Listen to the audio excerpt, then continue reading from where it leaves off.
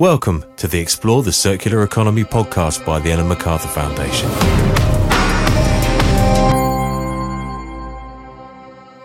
This is the Explore the Circular Economy podcast, where we discuss how to move away from a linear take, make, waste economy to one that designs out waste and pollution, keeps products and materials in use, and regenerates natural systems, a circular economy.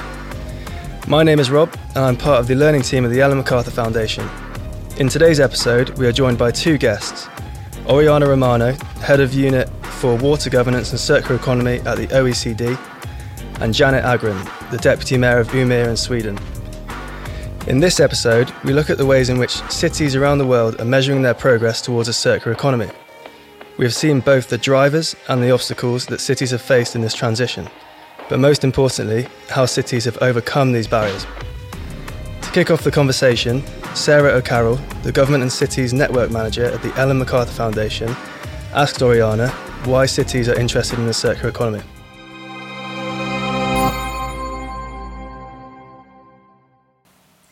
Sure. Hi. Thank you for having me on the show, and thank you for this question. So I would say that there are at least three main reasons for which cities are increasingly interested in the circular economy. And this is what we basically found out from a survey that we conducted across 50 cities from OECD countries, and also through what we call policy dialogues, which are works that we are carrying out with specific cities, including with Umeå, that is today present in this show as well.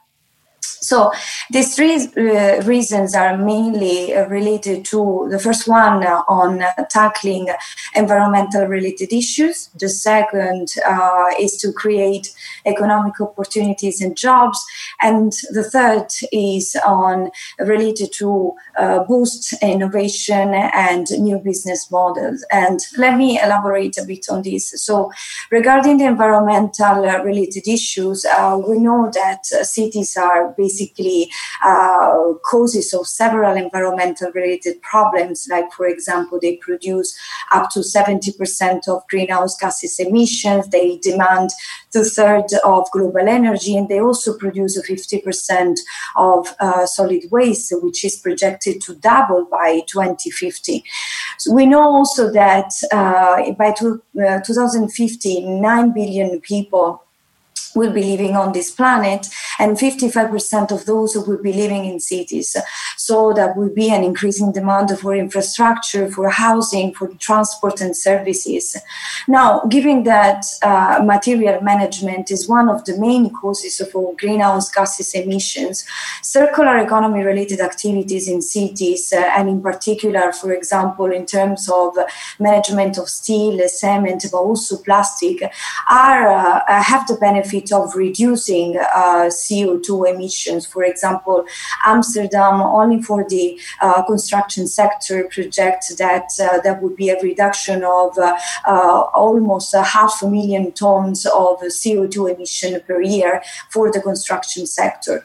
When it comes to jobs, we have to take into account that the circular economy related activities in terms of repairing, upgrading, remanufacturing are much more labor intensive than mining of manufacturing activities of the linear economy. So cities are looking at these opportunities. And for example, in the European Union, by 2030, employment in relation to the circular economy can increase of about 700,000 jobs. So this is a great number indeed. And when it comes to the third reason, so innovation and new business models, we can see the cities are at the heart of this innovation. For example, they are looking for solutions to make a mobility for people and not for cars. They are looking for ways to repurposing empty buildings in order to reduce raw materials. There are solutions for urban agriculture for water and energy efficiencies. And cities have the power to do so because they hold competencies on all these sectors, so water, energy, construction, climate change, and they also responsible for about 60% of environmental and climate-related spending. So we can say that the cities are both cause of the problems, but also part of the solutions. Absolutely, Arianna. And I think that's a fantastic kind of summary of why cities are interested. Positive environmental impact, job creation, and boosting innovation.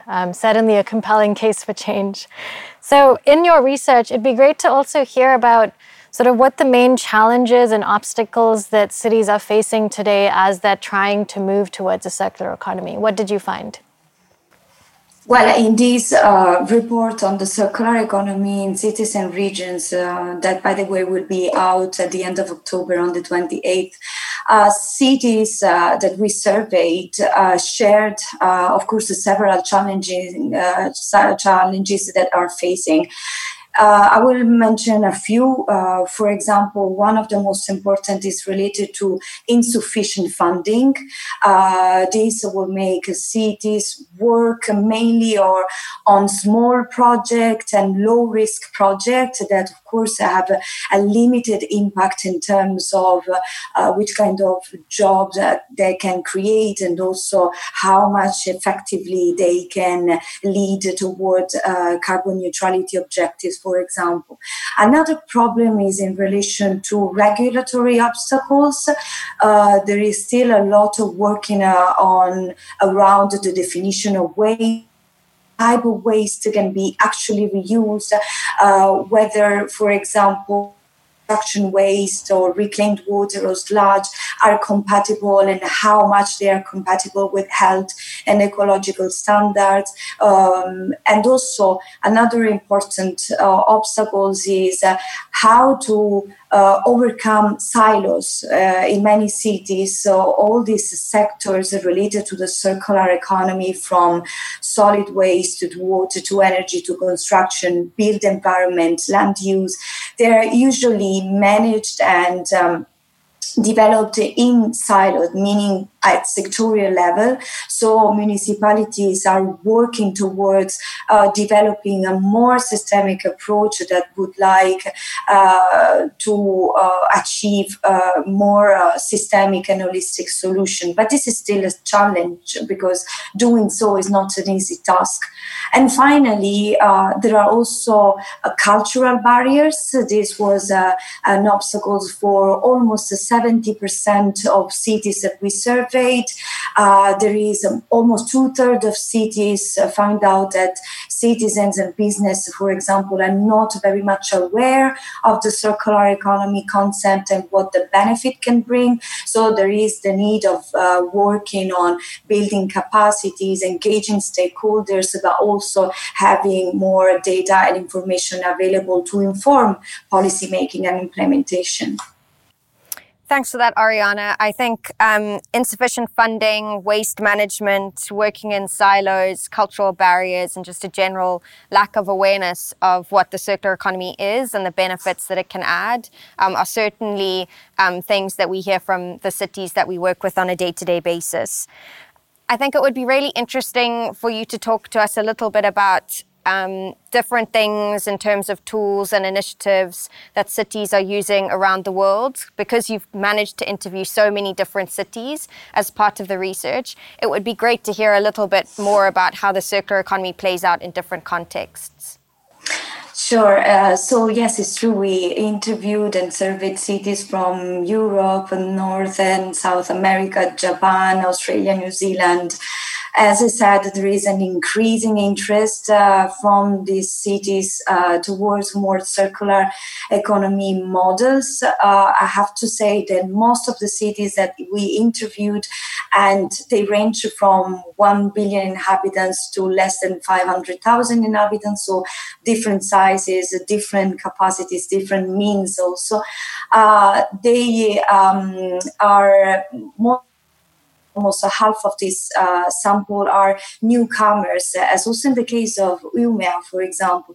They would like to be leader in the circular economy, and they are implementing tools to achieve these goals. 37% of this sample already has circular strategies, a roadmap, long-term plans in place, but more than half of them are in the phase of developing one. So that's why we call them newcomers, because they are starting now to have an understanding of what are the best tools to put in place to achieve this transition from a linear to a circular model. But just let me tell you a couple of tools that we think are very important. The first one is a pilot and experimentation. More than 80% of cities and regions surveyed are using pilot in order to start small but also scale up. The idea is really to scale up all these projects as initiatives. So there are many experimentations, like for example in terms of food waste reduction, like in Phoenix in the US or in Dundee in New Zealand. There are experimentation on modular building or pop-up circular neighborhood, like for example in Groningen in the Netherlands, or smart technologies for waste collection and treatment, like in Valladolid in Spain. And the second tool, which I think is very powerful for cities, is public procurement. Public procurement already represents, in general, 12% of GDP in OECD countries, and subnational governments are responsible for 73% of public procurement. In the circular economy, there are lots of opportunities. So in the building sectors, in food and catering, for example, and cities are moving towards including circular economy principles in tendering, for example, in the construction sector, but also using product as a service in order to rent things rather than buying from scratch, and also promote in-use phase of uniforms and work clothes, like for example in Kitakyushu, Japan. Great. That's such a great overview. So one of the things that we've discussed definitely is that cities, whether they're newcomers, as you said, or more advanced, they are definitely very interested in kind of learning how and figuring out how they can measure their progress towards a circular economy. Why are cities, in your view, finding it so challenging to measure that progress towards a circular economy? Indeed, it's something that it's very challenging for a variety of reasons. First of all, let me tell you that in this report we have dedicated an entire chapter on measuring the circular economy because it's something that cities would like to do in the future. We collected over 400 indicators for several strategies and framework on the circular economy in cities, and basically what we saw is that at the moment progress are mainly measured on environmental issues. The majority of the indicators are related to the waste sectors, so I would say that are mostly kind of data-driven. So it depends on really the availability of data and how these indicators can be adapted to the circular economy framework. For the challenges, of course, it is, first of all, very difficult to define an indicator framework where the very same definition of the circular economy is a little bit uncertain in the sense that it's open to interpretation. Another challenge is that there is a lack of a harmonization across the cities that would allow also to compare progress and also to share experiences in this sense. And again, there is a lack of a systemic approach because all these sectors that are part of a circular economy framework or model are measured in silos. So we have data on waste, we have data on water, we have data on energy, but it's very difficult to have an understanding of these synergies and how they can contribute overall to a systemic change. Yeah, absolutely. I suppose the good news is that we know that the OECD, as part of this report, has been working on a checklist for action and a scoreboard for cities as well, so that they can measure their progress. Can you tell us a little bit more about it? Like, how will cities use it and when might it be available? Sure, with pleasure. So what we did is that when we looked at the obstacles that cities surveyed, pointed out, one of the things was that it's not so much about the lack of technical solutions. They were asking mostly for guidance in terms of how to put this in place, what the city could do in terms of the governance condition that could favor this transition. So we developed a checklist for action in order to support governments at different levels, of course, including cities, to be promoter, facilitators, and enablers of the circular economy. So, for example, promoters by leading by example, setting long-term strategies, increase awareness, facilitators in terms of facilitate dialogue and synergies across sectors, but also across several stakeholders and actors, and enablers by removing regulatory obstacles, allocating financial resources, developing capacities, and so on.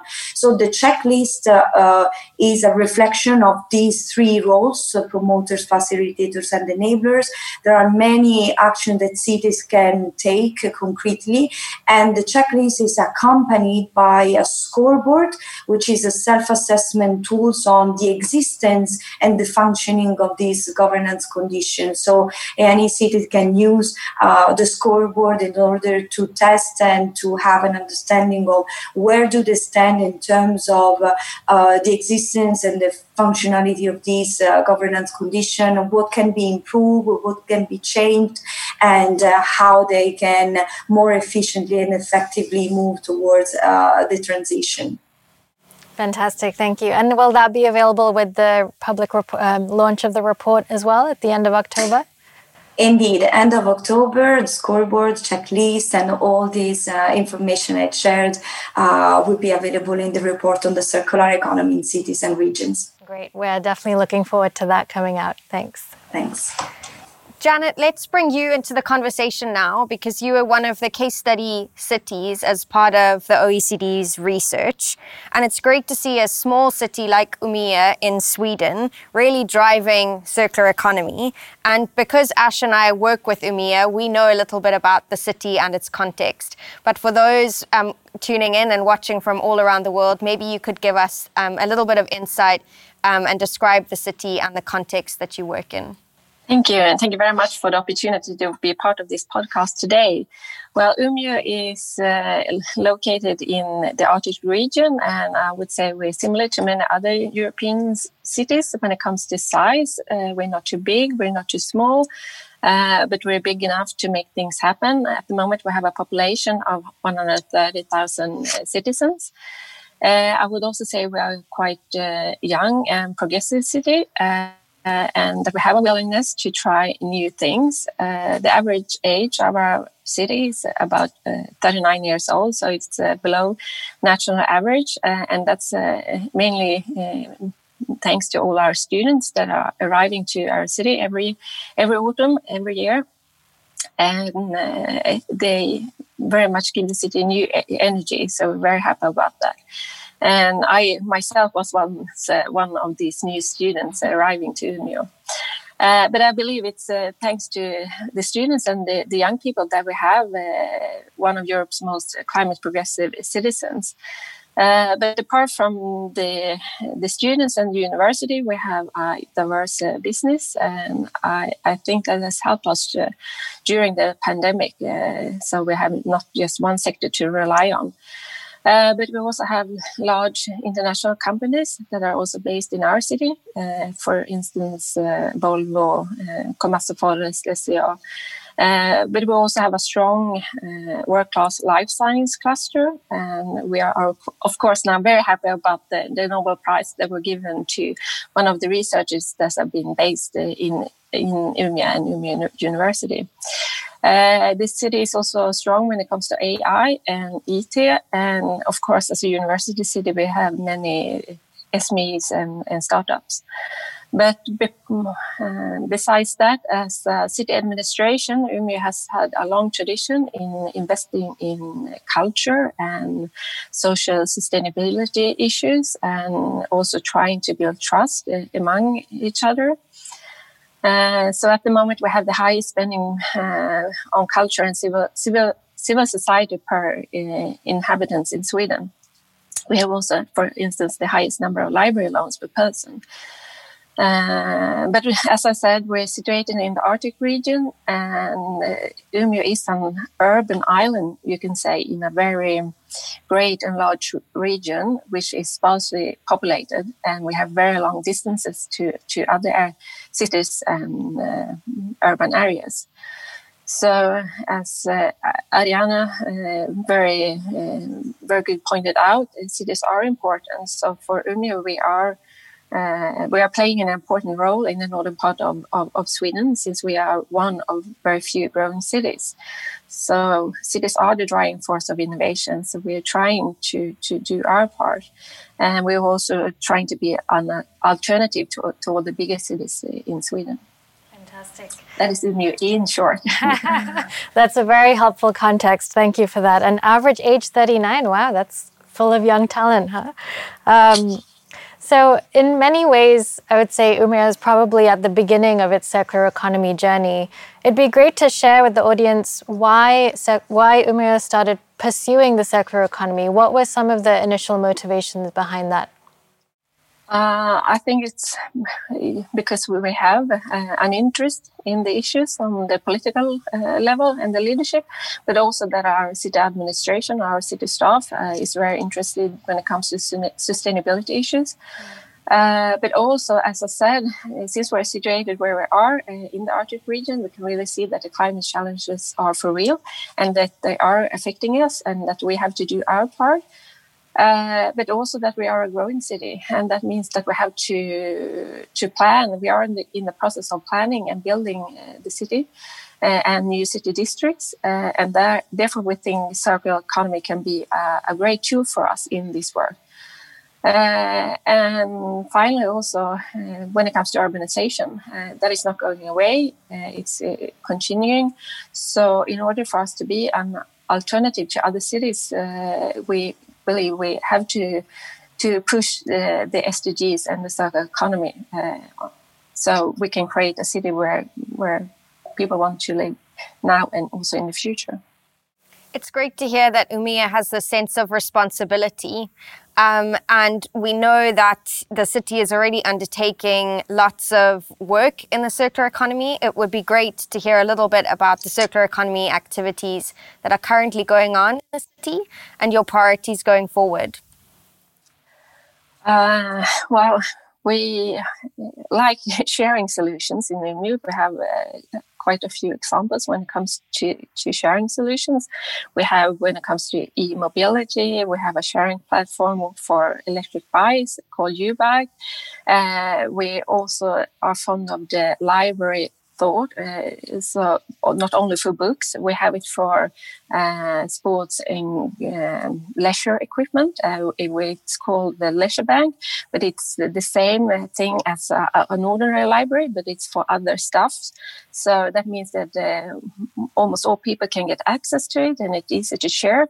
And it's also good because it's enabled people to try new activities, and they get access to new arenas. And this has now been up and running for 2 years, and the Leisure Bank is the most successful one in Sweden at the moment because the people in Umeå has really taken it to their heart, and now it's been over 100,000 loans from the Leisure Bank, and it's all reused products. So that's a good example. We're also trying new things. We have a new product called the Fact Movement. It's a circular fashion project. And it's trying to foster a culture where we stress redesign, remake, reuse. And this is a pilot project that's run by the Swedish Fashion Council, and in Umeå, in our city, it's conducted by our incubator called Expression. So we're trying to educate ambassadors so we can get a more circular and sustainable consumption choices when it comes to fashion. But we're also another good example, and that's when it comes to the manufacturers and construction companies, because they have developed the system when it's that has to do with pallets, and it's a system of delivering and buying back the construction pallets from end users, and this has really saved many discarded pallets, and it's very good in reducing the CO2 impact. So it's like a circular flow. And this is also won the Swedish Recycling Awards a few years back, and this is a Umeå-based company. There is, of course, other examples. Our own energy company for the municipality. We're now trying to lease solar panels, so you don't have to buy them, so more people can get access to it. So it's not so you don't have to buy them, and we have seen the interest increase.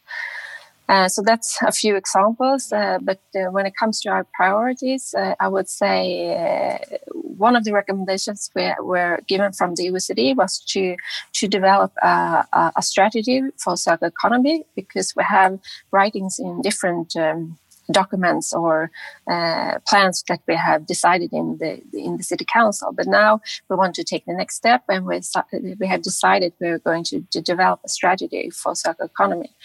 Another thing that is our prioritize now is to have a coordinator for the work, and she's already in place. So we're up and running when it comes to a coordinator function. We also said that we should start mapping our initiatives, and we have already done that. And this will also be a good way for us to speak to the stakeholders in the city. And as I said, we are trying to foster a circular economic culture, and this is, of course, now easier when we have a coordinator in place and when we're starting the mapping initiatives. But also another prioritize will be us focusing on green public procurement, and we also hired one person in order to only focus on that. So that are our priorities for now. Thank you so much. It's great to hear about kind of concrete pilot projects as well as your ambitions for developing a roadmap and strategy going forward. So one unique thing I think about Umeå is not only do you have all of this local activity, but you're very well connected into international activities as well. You've been a case study in the OECD's research. You've also recently joined the Foundations Network, and just earlier this month signed the European Circular Cities Declaration. Could you just tell us very quickly about how sort of opportunities and initiatives like this are important to a city like Umeå? I think it's very important because we are situated where we are, so we're very dependent on getting influences from other organizations, other cities, how we can push the agenda for circular economy and the SDGs. So we always want to learn from others because we don't have all the answers. So we need the knowledge and experience that others have, and we also think this is a good way for us in building networks. Because that can strengthen our work on the local level. And yeah, we believe we have to do this to create the change we need to in order for us to continue the transformation. Fantastic, thank you. I'll just ask a final question to you both, Janet and Ariana. In maybe just 30 seconds each, what would you say is sort of the most important thing for policymakers to be doing now that will help them accelerate the transition to circular economy in their cities? Okay, I can go first. From my point of view, it is really important to engage stakeholders in order to develop policies, but also to implement them. There are a wide range of stakeholders that are really the doers, and this transition is a shared responsibility across private, public, non-for-profit sector, civil society. This is a transition for all. It's not just a governmental issue. So I think this could be one of the most important things to do. Great. And Janet? Yeah, I agree with Oriana. I think you have to have the issues high on the political agenda in the city, but you have to do it with others because you rely on everybody else in the society. So you have to highlight the issues and that others want to join you in the transformation. Oriana stated that barriers to implementing the circular economy in cities include insufficient funding, waste management, working in silos, and cultural barriers. Oriana also emphasised the necessity to overcome these barriers for the circular economy in cities to achieve a positive environmental impact, jobs creation and economic growth, and a boost to innovation. Janet provided us with an overview of the initiatives that Umea are taking to implement an overall circular economy strategy for the city. That's all for this episode of the Explore the Circular Economy podcast. Don't forget to subscribe, rate, share and comment wherever you are listening to this podcast, and we look forward to seeing you next time. Thanks for listening to the Ellen MacArthur Foundation's Explore the Circular Economy podcast. Don't forget to share, rate and subscribe.